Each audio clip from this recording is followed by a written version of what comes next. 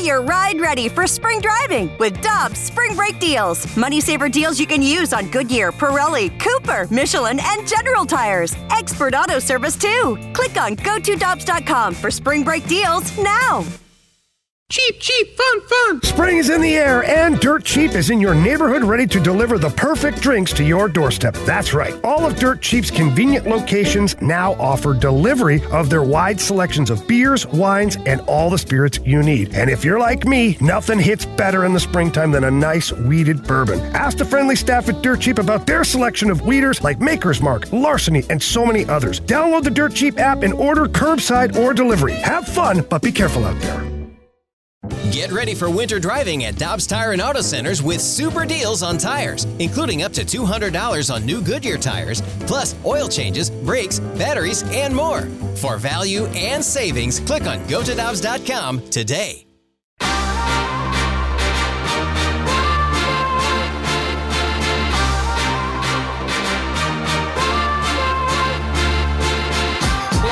Ferrario and Tanner Hendrickson, I'm Brandon Kiley. Very happy to go out to the Brown and Crouppen Celebrity Line for our weekly conversation with the Cardinals insider for The Athletic. She is Katie Woo joining us here on the show. Be sure to subscribe to The Athletic for pieces like her Cardinals weekly wrap-up, which went up earlier this morning. Katie, we appreciate the time as always. How you doing out in New York this afternoon? What's up, guys? Alive and well. Maybe there's a baseball game between the Cardinals and the Mets today. Maybe not. We'll see. It's always fun to be traveling in spring and dealing with the weather. It's a good reminder that St. Louis is not the only one that deals with unpredictable weather. So just same boat as a lot of Cardinals fans right now, just kind of waiting it out, seeing what my night's going to look like. Katie, do me a favor while you're at New York. Go check out my favorite pizza place in New York City, Sbarro's. Oh my gosh! I knew as soon as the sentence started, I was like, I know exactly where you guys are. So did I. That was the worst part. I knew exactly where he was going. I was like, no, he's definitely going with something different this time around. Got to go with The Office in this one. That's the way to go with this one. Katie, if you get the night off, what are the plans in New York City? If you don't mind us asking. That's a good question. I mean, what day is it? Monday? I feel you, Katie. I feel you. I think most of the Broadway shows are dark tonight, but Phantom of the Opera might not be. That might be a good call. I'm not sure. Night's young. We'll see. You should have seen the face on Tebow when you said Phantom of the Opera. I don't think he knows what that is, but still. He's unfamiliar with that work. Yeah. Tanner. Oh, Tanner. All right, Katie, let's get into these Cardinals. It was an up and down weekend. It ended with quite the celebration yesterday and a fun win for Adam Wainwright, Yadier Molina, Albert Pujols all getting the job done. What have you made of this hit-and-miss offense? It seems like one night they're putting up 2 runs against the Baltimore Orioles, and then the next you've got 15 against arguably the best left-handed starter in baseball right now. I mean, isn't that just a perfect synopsis of baseball? I mean, we've seen the Cardinals. We at this point, they've played over 30 games. You kind of have a brief idea or getting some clarity, at least, in what this team looks like, right? Like, the starting pitching is better than we expected it to be. The bullpen is really good. The kids, they can play. And the offense, obviously, they have the power potential. It's just the consistency. I know that scoring is down throughout baseball, right? But that's I don't know. That doesn't make anything better when you're a fan and you expect to see your team scoring and producing with a consistent offense. So I understand that scoring's down throughout the league. I understand that maybe there's some controversy with baseball, maybe not. I think with the Cardinals, though, it is just a story of overall consistency. They have the power. They have the guys. Obviously, it's helpful with guys like Dylan Carlson and Yadier Molina starting to hit the ball better, finding their timing. They'd like the same for Tyler O'Neill. But for now, I think the offense is kind of maybe the only question about this team right now. I think you can look at the Cardinals and reasonably expect or reasonably think to know what you're going to get with every other element in this team. So, Katie, I was asked by a friend yesterday if Tyler O'Neill's season last year was a fluke or if he's going to get back to that form this year. How would you answer that? I do not think it was a fluke. I do think that, and I can't speak for Tyler, right? And I don't want to be giving him an avenue for an excuse. I know that he is not a player that will take excuses.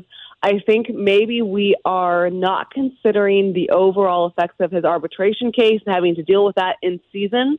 And, again, not speaking for Tyler, and in no means saying, this arbitration case is the reason why he's playing this way. And I don't think he would say that either. But I think that does play a little bit of a factor into when you're negotiating over pay and you're consistently hearing what this team thinks you're worth, and you think you're worth more, and you're going back and forth on logistics, the business part. Maybe that does play an impact on your mental health or just your mentality at the plate.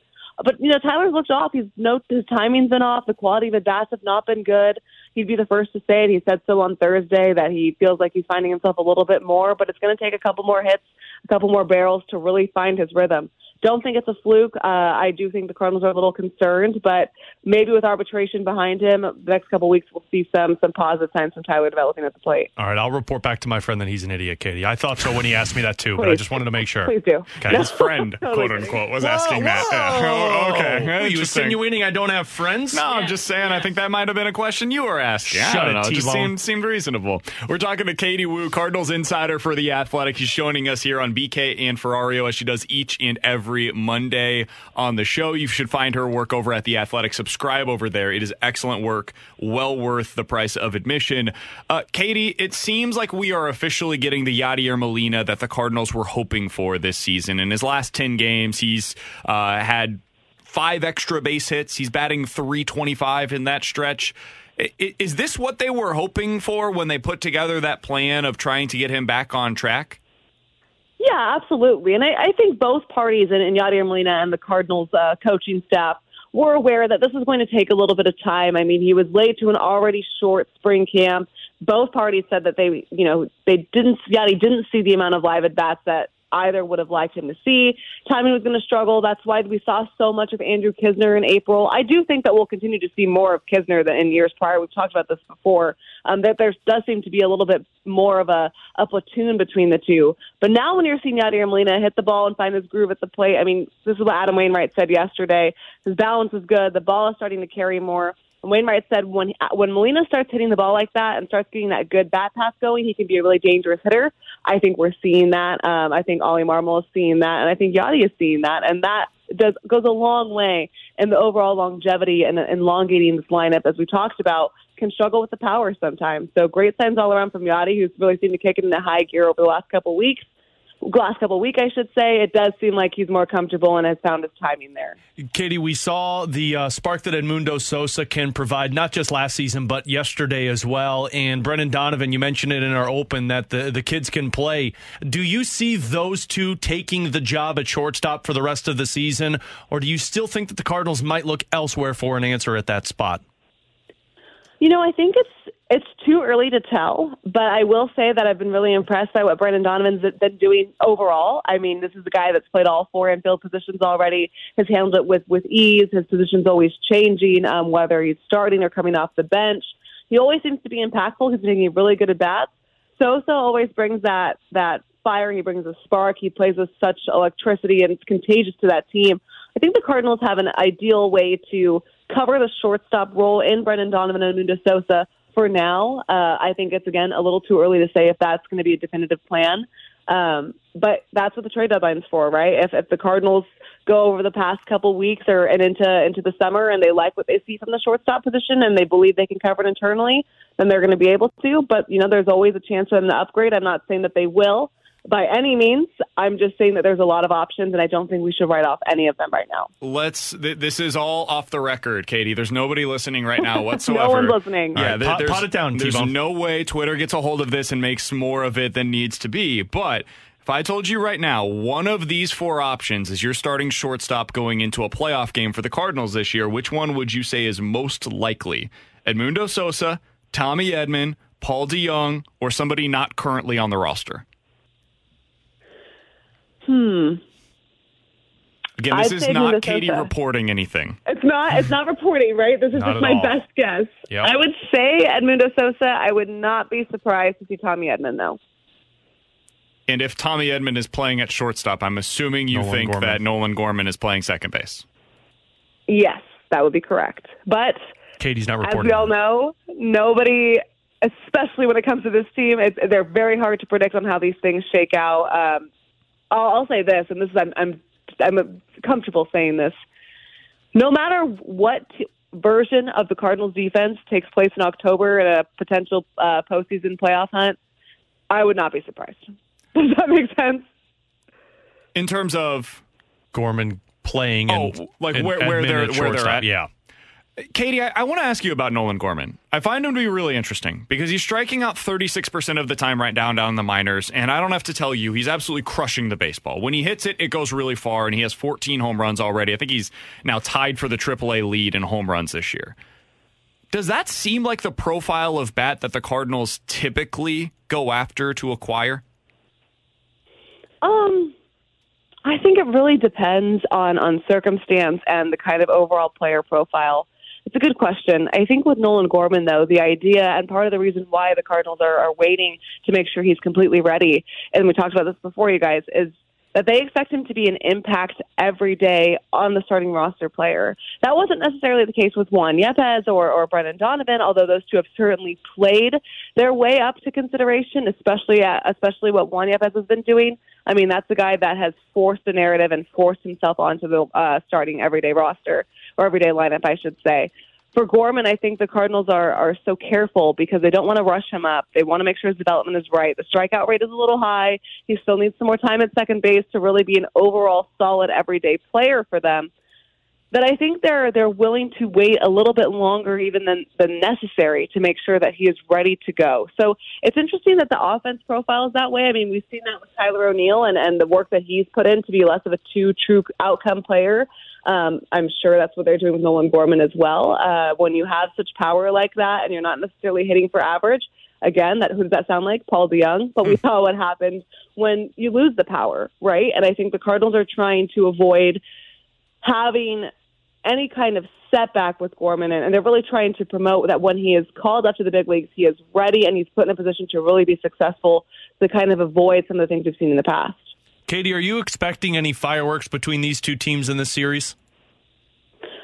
I cannot think of a series that screams be careful or weird vibes than 4 games at Citi Field between the Mets and the Cardinals. I'm not sure if I'm expecting fireworks, but I am expecting some sort of dramatics. And it would be interesting to see how the teams respond after the first game, whenever that may be, and then see if there's any love lost there, or if they've moved past their bench screen altercation, or if this is something that both sides remember. So that'll be interesting. Above all, just another thing to keep track of 2 of the most dramatic organizations in baseball. Final question, Katie, that we have for you today, and we're always appreciative of your time. We're going to be at the quarter mark of the season by the time we talk to you next Monday, if we end up having really? We will have a show, right? Memorial Day's 2 weeks from now? Yeah. Sorry for doing that on here. Do you not know how Where the are month we? works? What is today? How would you assess Ollie Marmol's... Sorry. How would you assess the job that Ollie Marmol has done thus far as a manager, as we're almost a quarter of the way through the season? I've been really impressed. I've been really impressed with the poise that he holds, with the way that he approaches high-leverage situations, how he's not afraid to bench starters if they're not performing. We saw that with Tyler O'Neill getting a 2-day break. We saw that with Paul DeYoung getting a 2-day break. He's not afraid to mix it up, and he's not afraid to have a little bit of fun. I mean, look, it's a long season. Do I think that Albert Pujols pitching in the 9th inning should be a regular thing? Of course not. Okay, but yes, yes and no. But I thought yesterday was the perfect way to do it. I think Ollie's found a really good blend early on of going for and competing at the highest level, and also recognizing, okay, this is a time where we can really honor this guy and give baseball a really cool moment. And these games, of course, the longer we go down the stretch, the more high leverage they become, the more intense they become, the more that things really start to rely on the outcomes. It'll be interesting to see how Ollie adapts, but I think the early indications are, the clubhouse is really bought in, the coaching staff has great communication, something that Ollie has stressed from day one of spring training. That communication is number one in his eyes. And for the most part, I think he's done a really good job of pulling the right strings at the right time. And if he's not, he's also done a really good job in being open and being accountable for things that he feels like he could have done better. So definitely interesting. It's definitely not the same Cardinals team that we've seen in seasons prior that really was based on routine. There wasn't a lot of shaking things up. There was the same roster every day, the same lineup every day. that's not how Ollie Marmol manages, and it's been interesting to kind of see that take over as a new identity of the Cardinals. It'll be interesting to see what happens this week out at Citi Field in New York. We'll be following along over at The Athletic and on Twitter at Katie J. Wu is where you find her. Katie, we appreciate the time as always. Enjoy yourself up in New York. We'll talk with you again next week. Thanks, guys. Talk to you next Monday. A good story helps us understand the world and how to make it better. That idea drives what we do on the daily news podcast Post Reports. We bring you stories that empower people. You know this is a fraud, right? Why are you calling people doing this? And that hold powerful people accountable. Wait, you did what? We had to sue your office twice to get our hands on these documents. My name is Martine Powers. I co-host the show. Take the trusted reporting of the Washington Post wherever you go. Follow and listen to Post Reports.